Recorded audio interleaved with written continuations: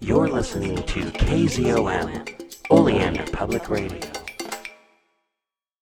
March 1931 by Various. Beyond the Vanishing Point by Ray Cummings. Chapter 5. The Message from Poulter. Glora shouted, "Into the tunnel! This way!" She held her wits and darted to one side, with Alan and me after her. We ran through a narrow passage between two 50-foot boulders which lay close together. Momentarily the giant was out of sight, but we could hear his heavy tread and his panting breath. We emerged, had passed him. He was taller now. He seemed confused at our sudden scampering activity. He checked his forward rush and ran around the twin boulders, but we had squeezed into a narrow ravine. He could not follow. He threw a rock. To us it was a boulder. It crashed behind us. To him we were like scampering insects. He could not tell which way we were about to dart. Alan panted, "Glora, does this lead out?" The little ravine seemed to open 50 feet ahead of us. Alan stopped, seized a chunk of rock, flung it up. I saw the giant's face above us. He was kneeling, trying to reach in. The rock hit him in the forehead. A pebble, but it stung him. His face rose away. Again we emerged. The tunnel mouth was near us. We reached it and flung ourselves into its 10-foot width just as the giant came lunging up. He was far larger than before. Looking back, I could see only the lower part of his legs blocked against the outer light. "Gloria, Alan, where are you?" For a moment I did not see them. It was darker in this tunnel, broken rocky walls, a jagged arching roof 10 feet high. Then I heard Alan's voice. "George, here!" They came running to me. For a moment we stood, undecided what to do. My eyes were growing accustomed to the darkness. It was illumined by a dim phosphorescence from the rocks. I saw Alan fumbling for his vials, but Glora stopped him. "No, we are the right size." We were 100 feet back from the opening. The giant's legs disappeared, but in a moment the round light hole of the exit was obscured again. His head and shoulders. He was lying prone. His great arms came in. He hitched forward. The width of his expanding shoulders wedged. I think that he expected to reach us with a single snatch of his tremendous arms, or perhaps he was confused and forgot his growth. He did not reach us. His shoulders stuck. Then suddenly he was trying to back out, but could not. It was only a moment. We stood in the radiant gloom of the tunnel, clinging to each other, ourselves stricken by confusion. The giant's voice roared, reverberating around us. Anger, a note of fear, finally stark terror. He heaved, but the rocks of the opening held solid. Then there was a crack, a gruesome rattling, splintering, his shoulder bones breaking.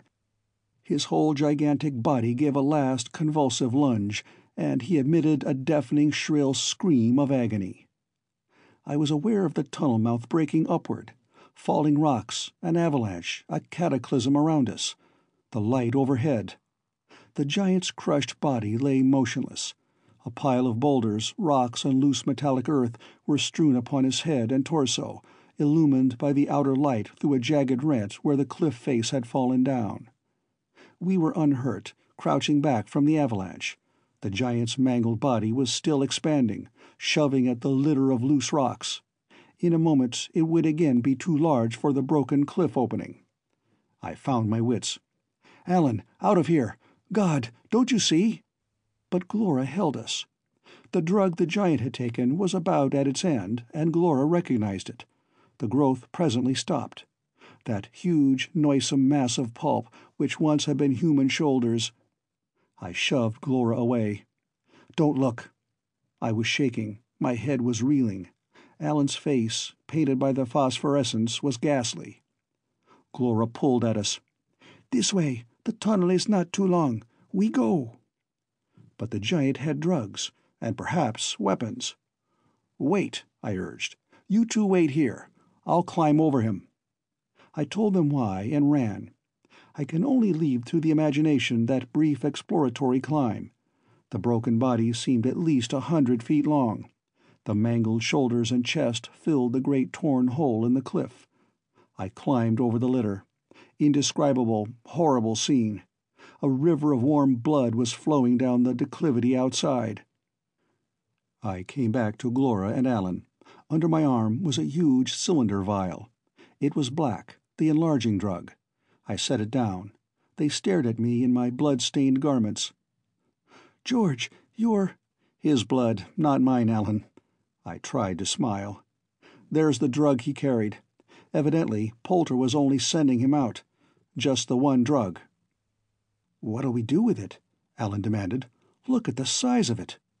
"Destroy it," said Glora. "See, that is not difficult." She tugged at the huge stopper and exposed a few of the pellets, to us as large as apples. "The air will soon spoil it." We left it in the tunnel. I had brought a great roll of paper, had found it folded in the giant's belt with the drug cylinder. We unrolled it and hauled its folds to a spread some 10 feet long. It was covered with a scrawled handwriting in pencil, but its giant characters seemed thick blurred strokes of charcoal. We could not read it. We were too close. Alan and Glora held it up against the tunnel wall. From a distance I could make it out.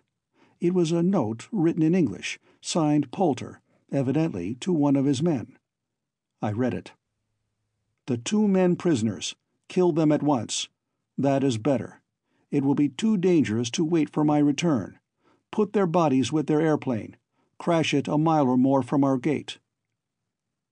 Full directions for our death followed, and Poulter said he would return by dawn or soon after. It gave me a start. By dawn. We had been traveling 4 or 5 hours. The dawn was up there now. "No," said Glora. She and Alan cast away the paper. "No, the time in here is different. A different time rate. I do not know how much difference. My world speeds faster. Yours is very slow. It is not the dawn up there quite yet." Again my mind strove to encompass these things so strange. A faster time rate prevailed in here? Then our lives were passing more quickly. We were living, experiencing things, compressed into a shorter interval. It was not apparent. There was nothing to which comparison could be made. I recalled Alan's description of Poulter. Not 30 years old, as he should have been, but nearer 50. I could understand that now. A day in here, while our gigantic world outside might only have progressed a few hours. We walked the length of the tunnel. I supposed it was a quarter of a mile to us in this size. It wound through the cliff with a steady downward slope, and suddenly I realized that we had turned downward nearly half the diameter of a circle. We had turned over, or at least it seemed so. But the gravity was the same. I had noticed from the beginning very little change.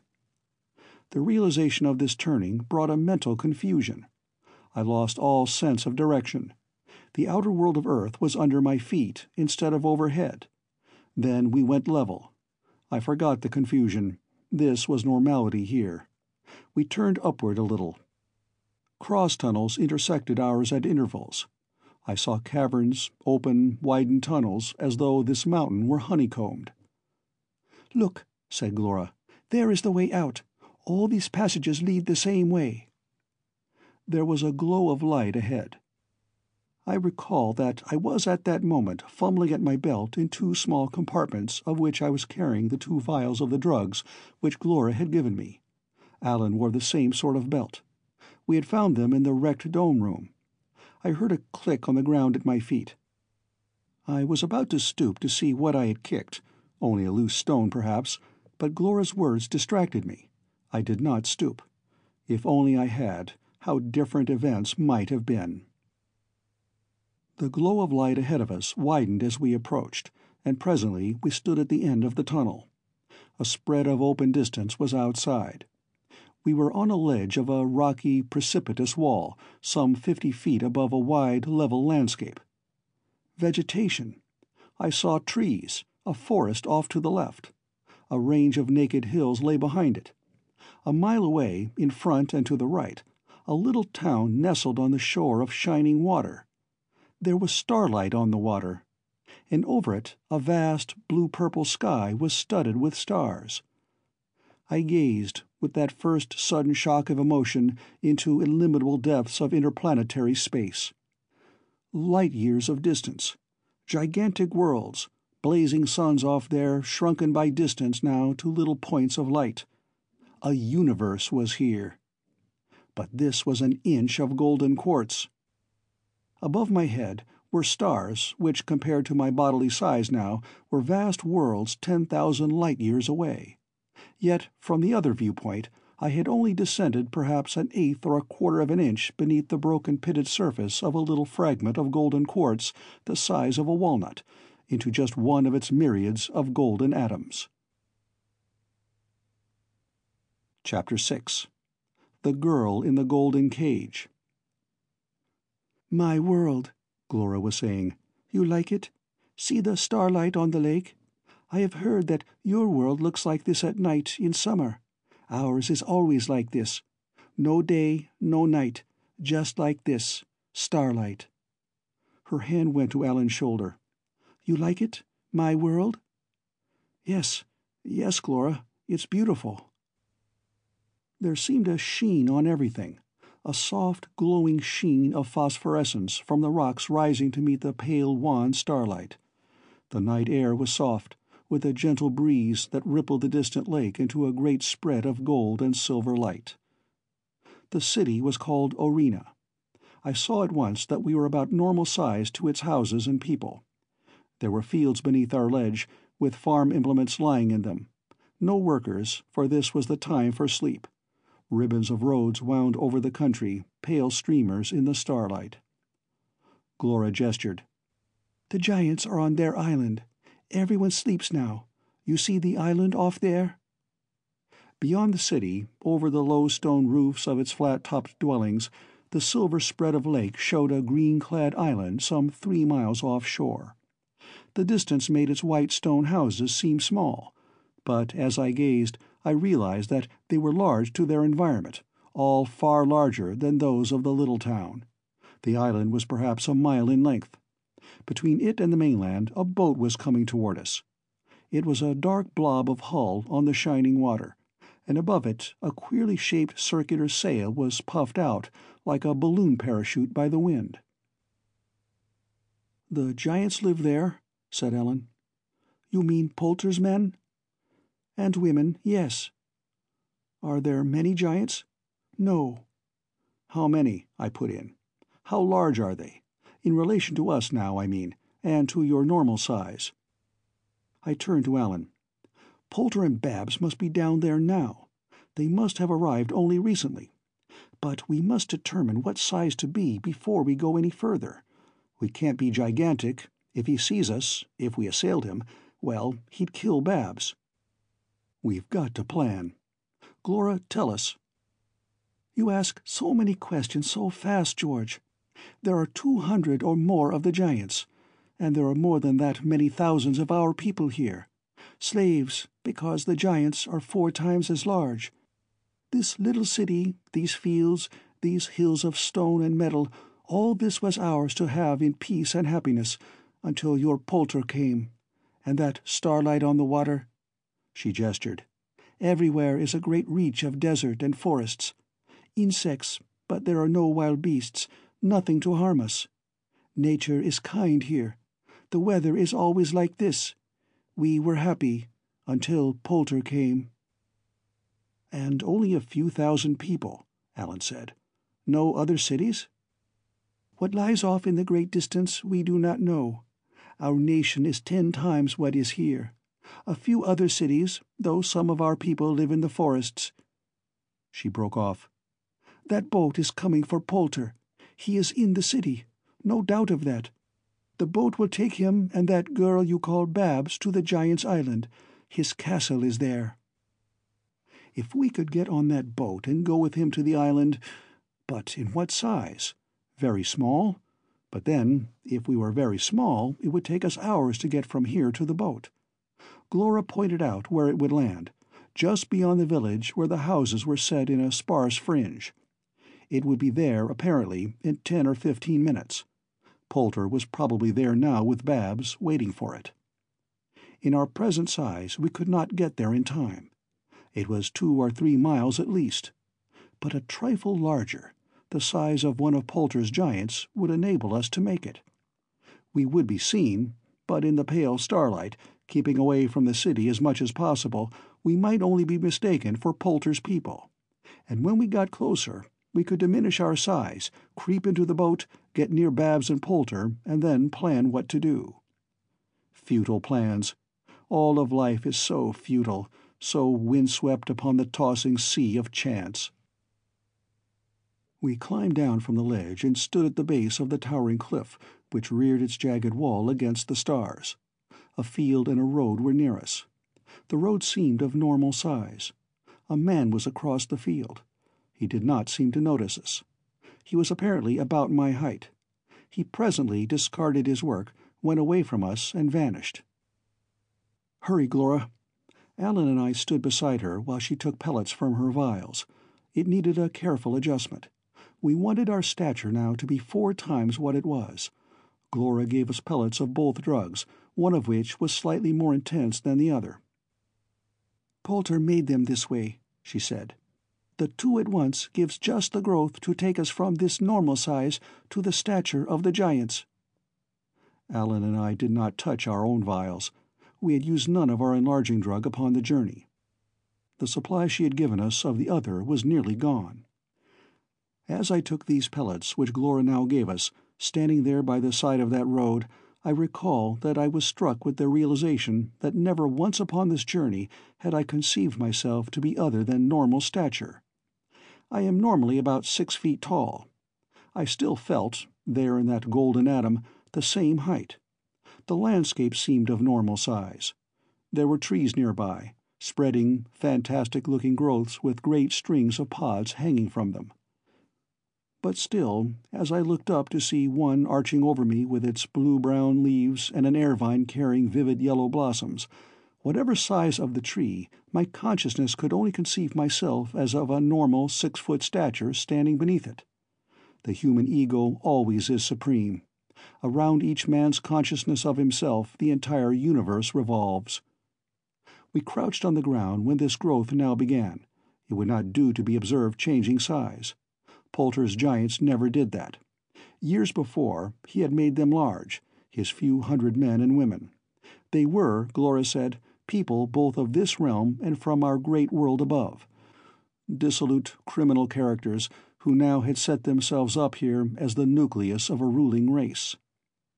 In a moment now we were the size of these giants, 20 to 25 feet tall in relation to this environment. But I did not feel so. As I stood up, still myself in normal stature, I saw around me a shrunken little landscape. The trees, as though in a Japanese garden, were about my own height. The road was a smooth, level path. The little field near us a toy fence around it.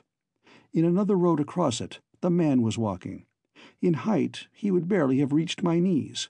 He saw us rise beside the trees. He darted off his road in alarm and disappeared. I have taken longer to tell all this than the actual time which passed. We could see the boat coming from the island, and it was still a fair distance offshore. We ran along the road, skirting the edge of the little town. Its houses were none of them taller than ourselves. The windows and doorways were ovals into which we could only have inserted a head or an arm. They were most of them dark. Little people occasionally stared out, saw us run past, and ducked back, thankful that we did not stop to harass them. "This way," said Glora. She ran like a fawn, hardly winded, with Alan and me heavily panting behind her. "There are trees, thick trees, quite near where the boat lands. We can get in them and hide and change our size to smallness. But hurry, for we will need so much time when we are small." The little spread of town and the shining lake remained always to our right. In 5 minutes we were past most of the houses. A patch of woods, with thick, interlacing treetops about our own height, lay ahead. It extended a few hundred feet over to the lake shore. The sailboat was heading in close. There was a broad, starlit roadway at the edge of the lake, and a dock there at which the boat was preparing to land. Would we be in time? I suddenly feared not. To get small now, with the distance lengthening between us and the boat, would be disastrous. And where was Poulter? Abruptly, we saw him. There had been only little people visible to us, none of our own height. The lake roadway by the dock was brightly starlit. As we approached the intervening patch of woods, it seemed that a crowd of little people were near the dock. Poulter must have been sitting, but now he rose up. We could not mistake his hunched, thick figure, the lump on his shoulders clear in the starlight with the gleaming lake as a background. The crowd of little figures were milling around his knees. In the silence of the night, the murmur of their voices floated over to us. "There he is!" Alan gasped. We all three checked our running. We were at the edge of the patch of woods. "By God, there he is! Let's get larger! Rush him! Why, that's only a few 100 feet over there!" But Babs, where was Babs? "Alan, down!" I crouched, pulling Alan and Glora with me. "Don't let him see us. He'd know at once. And where is Babs? Can't rush him, Alan. He'd see us coming. Killer." Of all the strange events which had been flung at us, I think this sudden crisis now most confused Alan and me. To get larger or smaller? Which? Yet something must be done at once. Glora said, "We can get through the woods best in this size, and not be seen. Get closer to the landing." We crouched so that the little treetops were always well over us. The patch of woods was dark. A soil of black loam was under us. A thick, soft underbrush reached our knees, and lacy, flexible leaves and branches were at our shoulder height. We pushed them aside, forcing our way softly forward. It was not far. The little murmuring voices of the crowd grew louder. Presently we were crouching at the other edge of the woods. I softly shoved the tree branches aside until we could all three get a clear view of the strange scene now directly before us. And I saw a toy dock, at which a 20-foot, barge-like open sailboat was landing.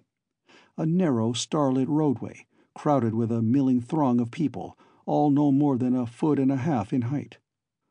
The crowd milled almost to where we were crouching, unseen in the shrubbery. Across the road by the dock, Poulter stood with the crowd down around his knees. In height he seemed the old familiar Poulter, bareheaded, with his shaggy black hair shot with white. He was dressed in Earth fashion, narrow black evening trousers and a white shirt and collar with flowing black tie. I saw at once what Alan had noticed, the change in him, an abnormality of age. I would have called him now 40 or older. Beyond even that there was an abnormality. A man old before his time, or younger than he should have been for the years he had lived.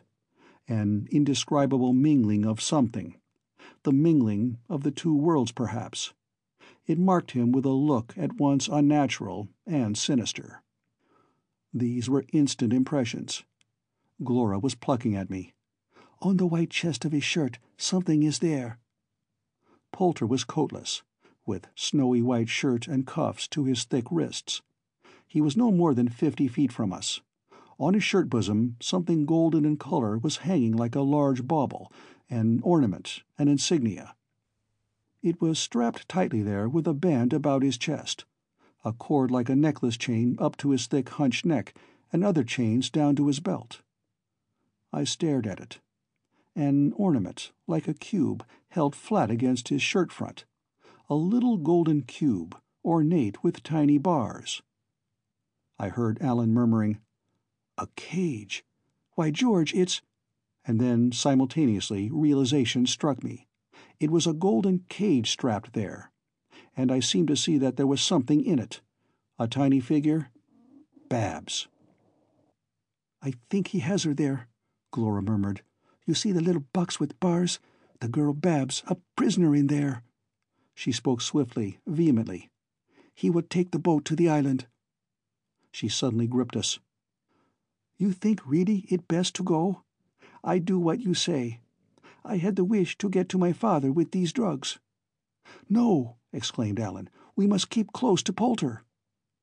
We were ready with our pellets, but a sudden activity in the road made us pause. The crowd of little people were hostile to Poulter, a sullen hostility. They milled about him as he stood there, gazing down at them sardonically. and abruptly he shouted at them in English. "You speak my language, some of you. Then listen." The crowd fell silent. "Listen, this is your future queen. Can you see her? She is small now, but she has the magic power. Soon she will be large, like me." The crowd was shouting again. It surged forward, but it lacked a leader, and those in advance shoved backward in fear. Poulter spoke again. "This girl from my world, you will like her. She is kind and very beautiful. When she is large, you will see how beautiful." A little stone suddenly came up from the throng of little people and struck Poulter on the shoulder. Then another. The crowd, emboldened, made a rush, surged against his legs. He shouted, "You do that? How dare you? I show to you what giants do when you make them angry." From down by his knees he plucked the small figure of a man.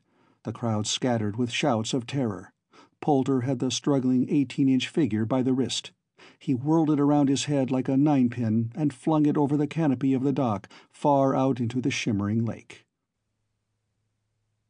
End of Chapter 6. End of Section 9. Thank you, everyone, for being patient for these current and upcoming episodes.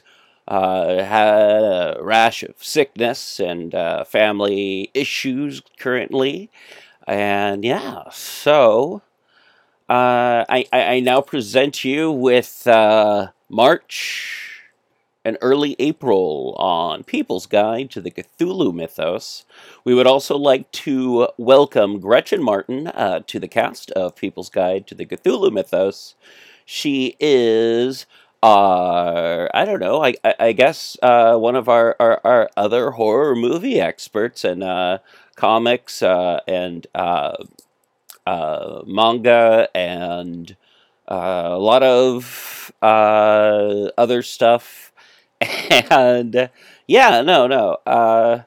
So welcome, Gretchen, and check us out on People's Guide to the Cthulhu Mythos at PGTTCM, PGTTCM.com, at PGTTCM.com.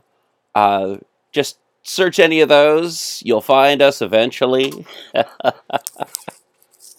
We're on Facebook, Twitter, YouTube, Instagram, and Gretchen's on Gretchen is Weird, I believe, on Instagram. So check her out. Dave's Corner of the Universe is Dave's website.